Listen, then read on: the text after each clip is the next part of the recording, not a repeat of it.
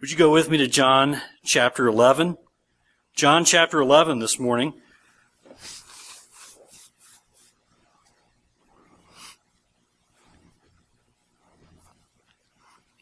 John chapter 11, as we continue to move through our study in John's Gospel, I want to read, as you follow along in your copy of God's Word, I want to read the first 6 verses of John 11. Now a certain man was ill, Lazarus of Bethany, the village of Mary and her sister Martha. It was Mary who anointed the Lord with ointment and wiped his feet with her hair, whose brother Lazarus was ill. So the sisters sent to him, saying, Lord, he whom you love is ill. But when Jesus heard it, he said, This illness does not lead to death.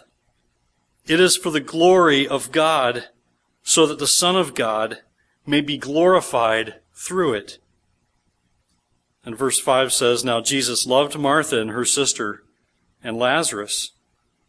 So when he heard that Lazarus was ill, he stayed 2 days longer in the place where he was. Now as we enter chapter 11 this morning of John's Gospel, we come to what is the last of Jesus' miraculous signs that John records for us. John's Gospel, if you remember, we've noted this before, but John's Gospel is all about showing us just who Jesus is and recognizing Jesus Christ as God in human flesh. Now this miracle, while it isn't the last of Jesus' miracles, we think that it is probably one of the most significant miracles, one of the greatest miracles. This isn't his last miracle before the cross, but it's the last one that John shows us, and probably the greatest miracle of Jesus, the miracle, think of this, of raising Lazarus from the dead after having been in the grave for 4 days. That is miraculous. Amen? And that is the power of God at work in Jesus Christ. It's the power of God over death. And we see that clearly. That's one of the big pictures we're going to see in chapter 11 as we continue to study along through these verses. It's the power of God over death. And that we rejoice in as followers of Christ. It gives us hope. Now, this is likely one of the most important miracles for us, I think, as Warren Wiersbe notes when he says, if Jesus Christ can do nothing about death, then whatever else he can do amounts to nothing. If in this life only we have hope in Christ, we are of all men most miserable, as he quotes 1 Corinthians 15:19. He goes on to say, death is man's last enemy. But Jesus Christ has defeated this horrible enemy totally and permanently. Praise God, right? You see, that we're going to see this clearly as we study through these verses here and we look at more of chapter 11, Lord willing, in the coming days. But before we get to that powerful truth, I just kind of gave you a taste of what we're going to see here. Before we get there, before we get to that passage about Jesus raising Lazarus from the dead, I want to spend some time giving our attention to these first 6 verses this morning. Because I think there's something very important for us here. Because what I hear in these first 6 verses, and what I want to give our attention to today, is such an important truth. And I think you're going to understand and grasp why this is so important for all of us when you hear this, because this is something we all need to grasp and fully understand if we're to live in such a way that our lives live for Christ, speak for Christ, and point people to Christ, and our lips witness the truth of Christ, and people can see the truth lived out in us. If we're fully going to grasp this is such an important truth. Such an important truth we need to see. We need to savor this truth. We need to think on this truth and be encouraged by this truth so that we might faithfully declare God's Word with our lives, with our conduct, with our speech, as we witness for Christ to the lost who need to be saved, who need to trust in Christ, here's the fundamental truth that I see in these first 6 verses and why I'm going to stop right here today with these first 6 verses before we go any further. This is why I think this is so important. Here's the truth, and you may not want to hear this morning, but I think we need to hear this. God does not spare His children from hardship and suffering. You hear me? You understand? You know this, right? God does not spare His children from hardship and suffering. We live in a world that's very clearly affected by sickness, by disease, by death. It's always amazing to us as it seems like weekly we hear of some new study, some new research, some new breakthrough to help lengthen our lives, make our lives longer, make us live longer, help us get through our latest ailments, right? It's always incredible as we see all the research and things that go into helping us live longer and be healthier. Why? Because sickness is such a problem for us, right? If we're not sick now, we're going to be sick sometime, right? We're all kind of falling apart, right? And these tents that God gave us don't last forever, and He didn't intend for them to last forever. We live in a world that's clearly affected by sickness. It's clearly affected by disease and death. It's something certainly none of us escapes. We also face hardship. We also face suffering because of sin, right? Really, at the root of it all, it's sin. But we also face sin that makes our relationships with people difficult, right? And we struggle, and we have personal conflict, and we have heartache. But you need to hear this and hear it clearly. God does not spare His children from hardship and suffering, and we can see it here clearly in the passage before us. Jesus could have easily prevented the death, even the illness of Lazarus, right? He could have looked ahead and said, Lazarus is going to get sick. I'm not going to let that happen. He could have looked ahead and said, the sickness that Lazarus has is going to lead to death. I'm not going to let that happen. But He didn't. He chose not to. Because God does not spare His children from hardship and suffering. And that's a good thing. No amens? I understand. Right?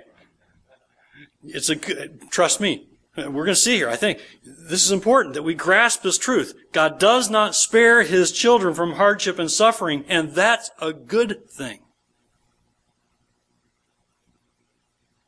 He doesn't spare His children even from physical death. And I can say this is all good because of what we see here. Here's what I see in these first 6 verses. Here's what I want you to see this morning. If you're God's child, you are not spared from hardship and suffering. But God loves His children deeply.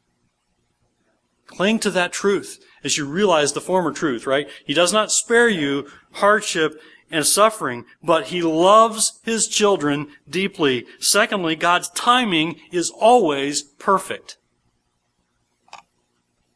No amens on that one either, right? We struggle with that one. We're going to get there. Thirdly, God's provision is always complete. That's where we're going. You've got the roadmap. Let's go look at the landscape. First, note that God loves His children deeply. God loves His children deeply. God does not spare His children from hardship and suffering, but this is very clear, and this hope is yours if you have placed your faith in Christ. God loves you deeply. Look at verses 1 through 3 again. It says here, a certain man was ill, Lazarus of Bethany, the village of Mary, and her sister Martha. It was Mary who anointed the Lord with ointment and wiped His feet with her hair, whose brother Lazarus was ill. So the sisters sent to Him, saying, Lord, he whom you love is ill. You hear that?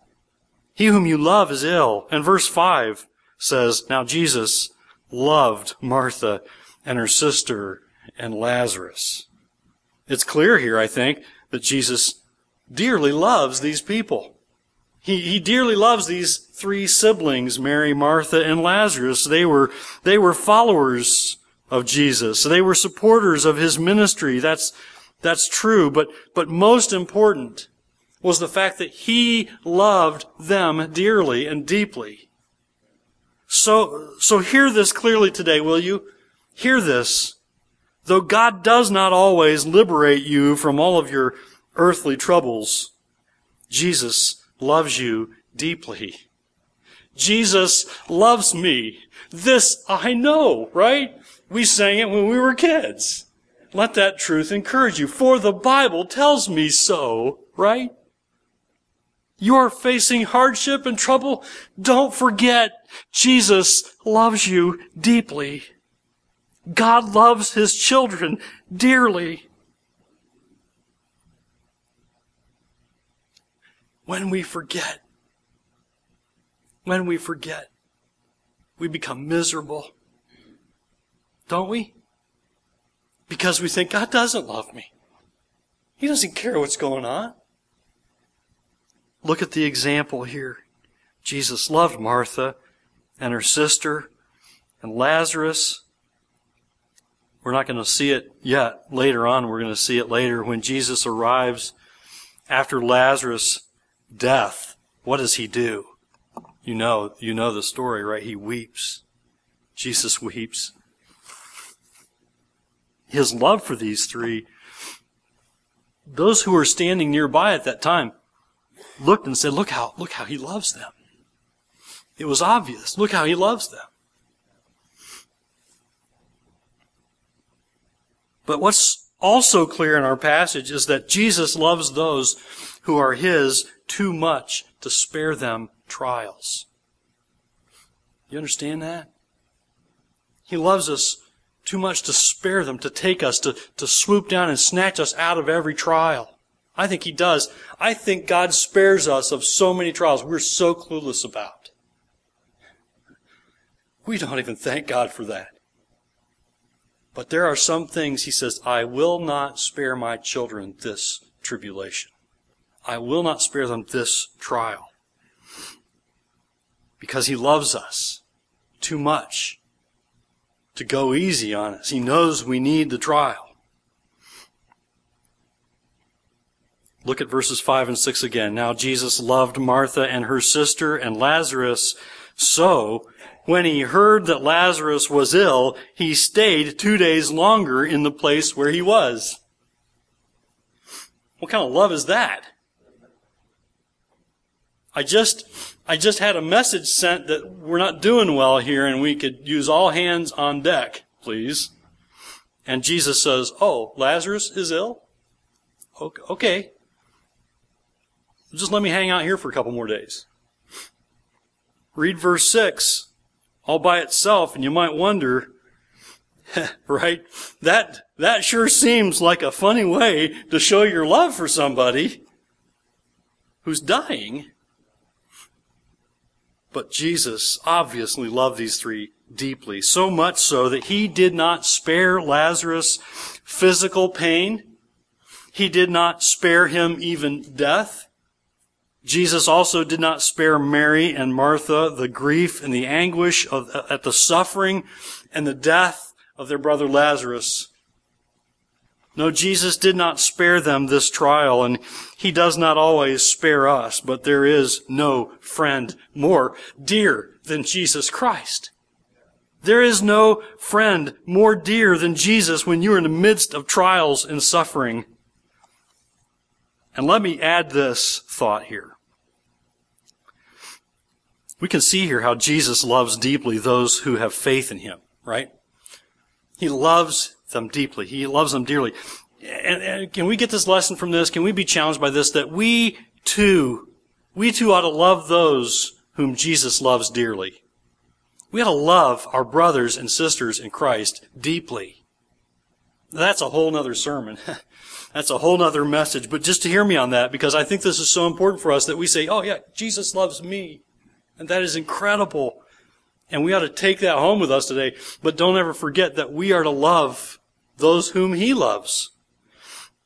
So do you hear me on that? Let your speech to and about your your brother and sister in Christ. Let your conduct toward your brother and sister in Christ be seasoned with much wisdom, the wisdom of God's Word. Let it be seasoned with much grace. Let it be seasoned with liberally, with patience.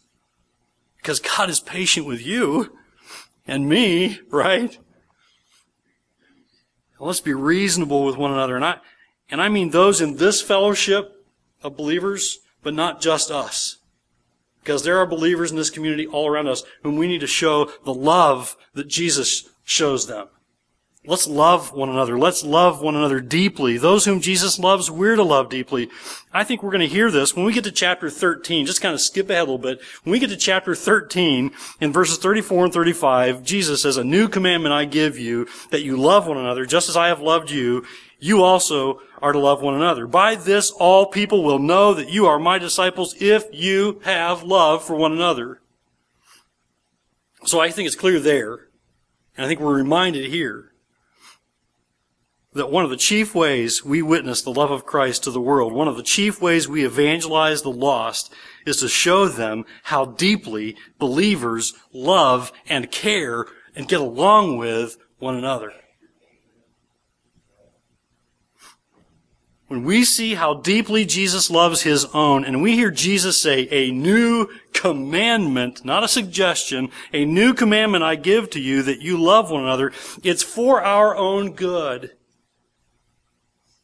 And ultimately, it's for His glory spread abroad as we take steps of obedience to love one another as He loves us. As we follow His example and as we obey His command, because if we don't do this, we miss prime opportunities to be a witness to unbelievers in this world when they look at our lives and see we can't love one another. Why would they want what we have? It's clear here, isn't it? This is so important, that Jesus loves His own deeply. So we can see it, that though God does not spare His children from hardship and suffering, He does love them deeply. Take it to the bank. Secondly, Jesus' timing. God's timing is always perfect. Look at verses 3 and 4 again. Verses 3 and 4, "So the sisters sent to Him, saying, 'Lord, he whom you love is ill.' But when Jesus heard it, He said, 'This illness does not lead to death. It is for the glory of God, so that the Son of God may be glorified through it.'" Mary and Martha sent word to Jesus that He whom you love is ill. They didn't even have to tell Him His name. He knew who they'd be speaking of. They knew Jesus loved them and that He loved Lazarus. And note that they don't send a request. Did you happen to notice that? There's no request here. It's just information. There's no request. There's no demand. I think that's a good reminder for us as we petition God in prayer for help, right? There is no time for making demands of God. No time for making demands of God when we appeal to Him for help, and we often need His help. But how easy it is for us to make suggestions. God, might I suggest this? Here's what I'm thinking. Right?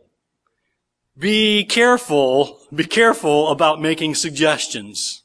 Be careful about making cloaked demands. Be careful about giving God a time frame along with your request. Be careful about laying out before God a framework for resolving your problems. I can build frameworks for solving my problems pretty handily. I've got it all mapped out in my mind, and I can dwell on it and go, "Okay, God, this is how it's supposed to work. So help me, Lord." Just like I got it mapped out. That may not be how God chooses to do it. But this we know. The way God chooses to do it is completely sufficient. The way God chooses to answer our prayers is just what we need. be careful about making suggestions to God. Why? Why be careful about this? Because we often have it all figured out. And we just say, okay, God, now just do it. That's not how He works, is it? Verse 4 makes it very clear, doesn't it, that this illness of Lazarus is not at the wrong time. This is not at the wrong time. No, it's at the right time. Why? To bring God glory. To bring glory to the Son of God. Jesus says this is an illness that doesn't lead to death. He's not suggesting, of course, that Lazarus wouldn't die, but what he is suggesting is that God's purpose wasn't to end his life. God wasn't out to get Lazarus. His purpose wasn't to take his life. No, this affliction was meant for the glory of God, so that the Son of God may be glorified through it. So how would Jesus, the Son of God, be glorified through the illness and eventually the death of Lazarus? I think several ways. Two, I think, are really important I want to point to. Ultimately, of course, the power of God in Christ. The power of God in Christ was going to be revealed when after 4 days, Jesus would show up on the scene and bring Lazarus to life, right? And that is an incredible witness, an incredible illustration. This is glorifying to God and glorifying to the Son of God when the Son of God speaks and brings to life the one who's been in the grave for 4 days.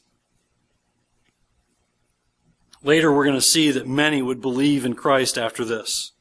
That's one way the Son of God is glorified in the affliction and even the death of Lazarus. But another way, and an important way for us to grasp, I think, is this. The Son of God is glorified most when those who profess faith in Him live by faith. The Son of God is glorified most when those who claim to believe in Him prove they believe in Him by their faith. And they live by faith. The affliction and death and then the raising of Lazarus from the dead is also meant to teach Jesus' disciples, and we're going to see this here as we progress through this chapter, it's meant to teach His disciples and followers to believe in and have confidence and faith in Him. To trust Him that He knows best. They will be taught by this to believe in Jesus, to trust in Him, to have faith in His wisdom in all circumstances, and to have confidence in His care for them in all things, even suffering, even, yes, death. The Son of God is glorified when we live by faith.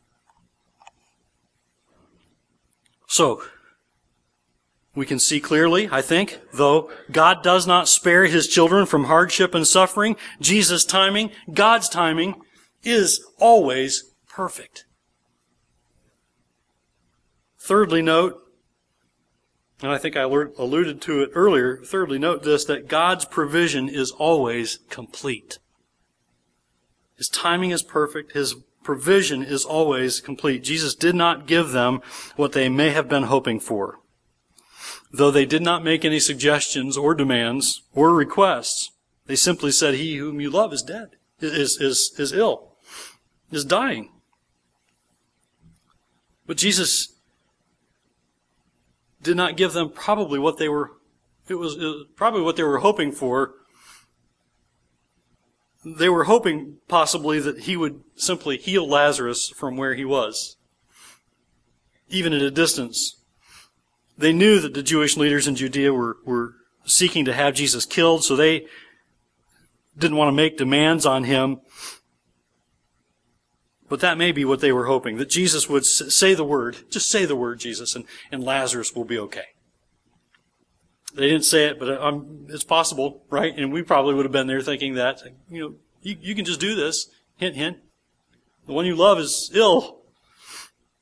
No, Jesus didn't do that either. But you know what He did give them?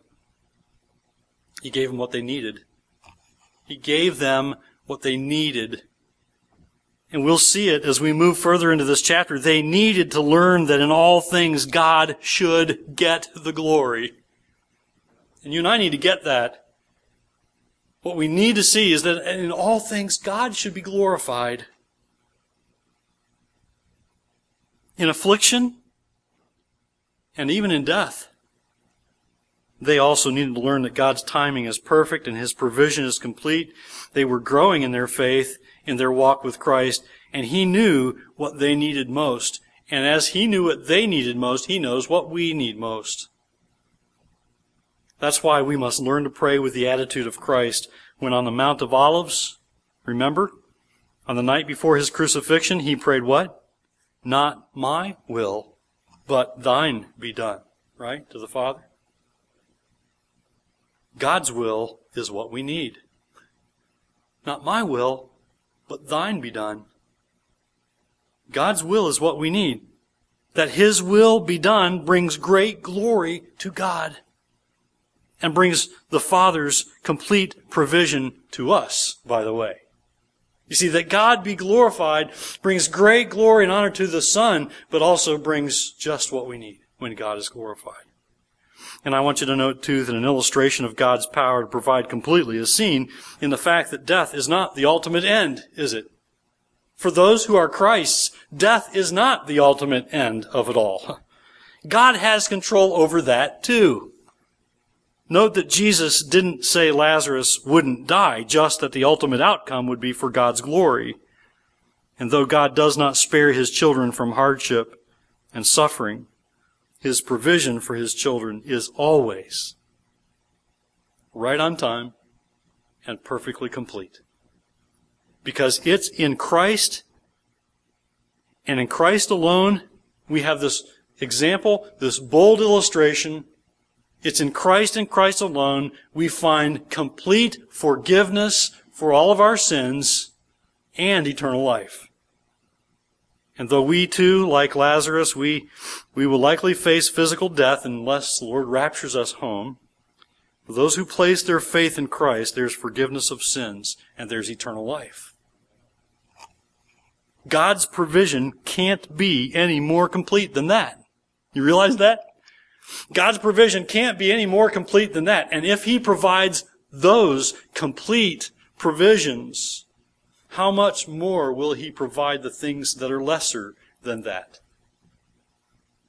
So if you're God's child, your aim in life, too, ought to be that in all things, God is glorified.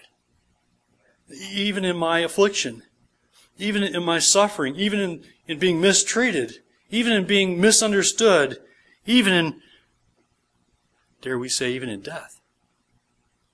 If you're God's child, your aim ought to be that in all things God is glorified, just as we hear in 1 Corinthians 10:31, which we know so well when it instructs us, so whether you eat or drink or whatever you do, including sickness and death, my translation, do all to the glory of God. So how should you respond to suffering? How should you respond to pain and grief and loss in your life for God's glory? How can you do it? I don't think this is a complete list, but here's three steps, I think. And I want to attach them to prayer, because what happens when we face trials? We go, God, help. Please, Lord, help me. And that's a good thing. We're going to talk about that tonight. That's a really good thing. That's one thing that we can be thankful for. We can be thankful that God does not snatch us from suffering and trials, because one thing it does is it drives us to Him in prayer, where we must be. So when you call, number one, when you call on God for help, don't presume to know best. And that's hard, because our minds are constantly turning, right? Don't presume to know best when you call on God for help. Plead for His help, yes, but do so with humility. Note that Mary and Martha weren't telling Jesus what to do. I think they were very humble in their request. Jesus, the one whom you love is sick. He's ill. We thought you'd want to know. Note that Mary and Martha weren't telling Jesus what to do. They merely told Him that the one He loved was ill. They weren't presuming to know best. Don't presume to know best when you call on God for help. Secondly, and that'll be for God's glory. Secondly, when you call on God for help, don't make your own comfort your aim. And that's hard also. Don't make your own comfort your aim. Make God's glory your aim. God is always about glorifying himself as sufficient for all and every one of our needs, even in our suffering. Remember verse 4, and make God's glory your aim always. But when Jesus heard it, he said, this illness does not lead to death, but what? It is for the glory of God, so that the Son of God may be glorified through it. Make God's glory your aim always when you call on God for help. Don't make your aim your own comfort. Thirdly, when you call on God for help, and this might be the most difficult, thank Him for the pain. When you call on God for help, say, God, thank you for this, because I am confident that you're going to give me just what I need. Just when I need it. Because you love me deeply. And so, when you call on God for help, thank Him for the pain. And that is exceedingly hard, isn't it? But He wants us to walk by faith and not by sight. Right? And so we can, when we walk by faith, we can say, God, thank you for the pain. Thank you for the hardship. Be it the pain of opposition, be it the pain of ridicule,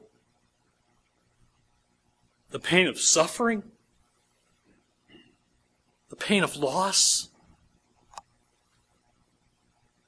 the pain of a broken heart,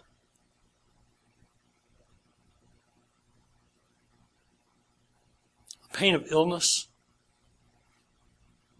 even the pain of death. Thank God for the pain. And we can thank God for the pain because pain has a refining effect. You realize that? When pain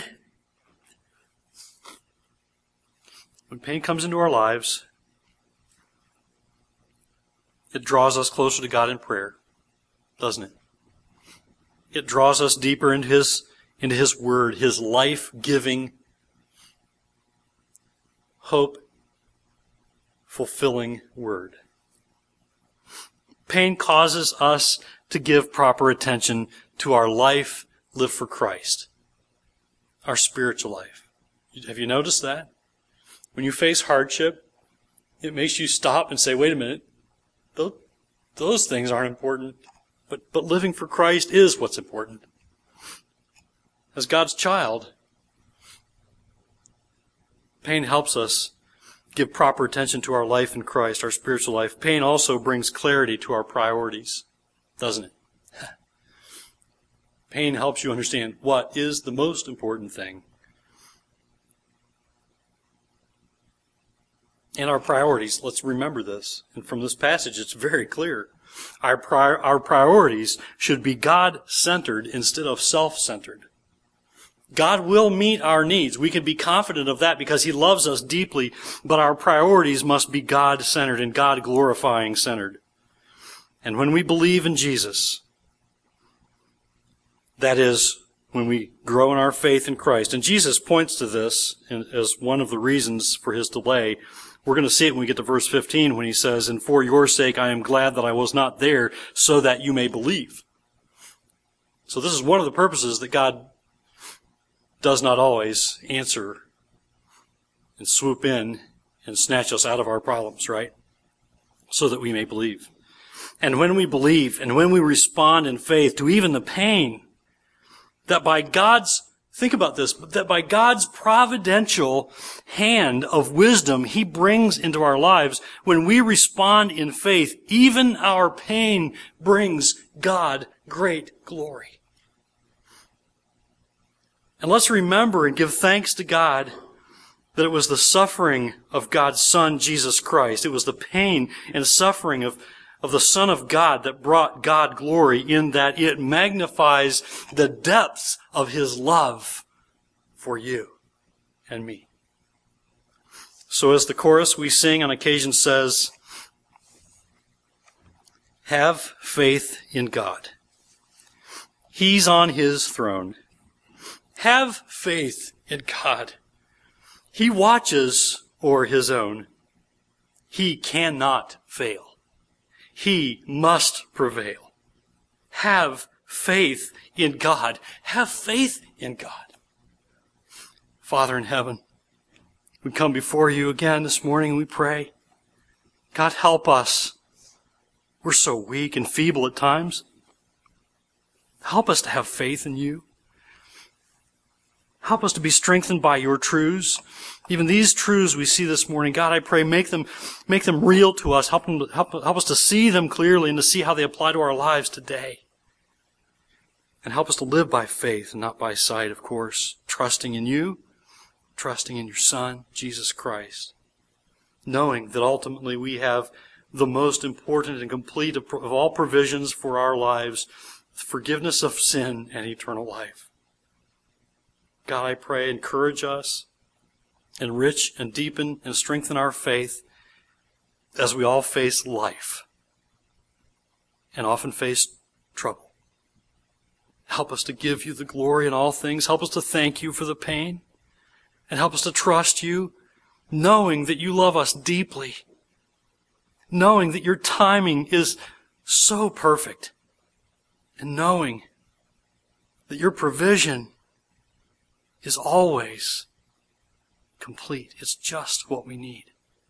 Help us to rest in You and trust in You and honor You and glorify You with our lives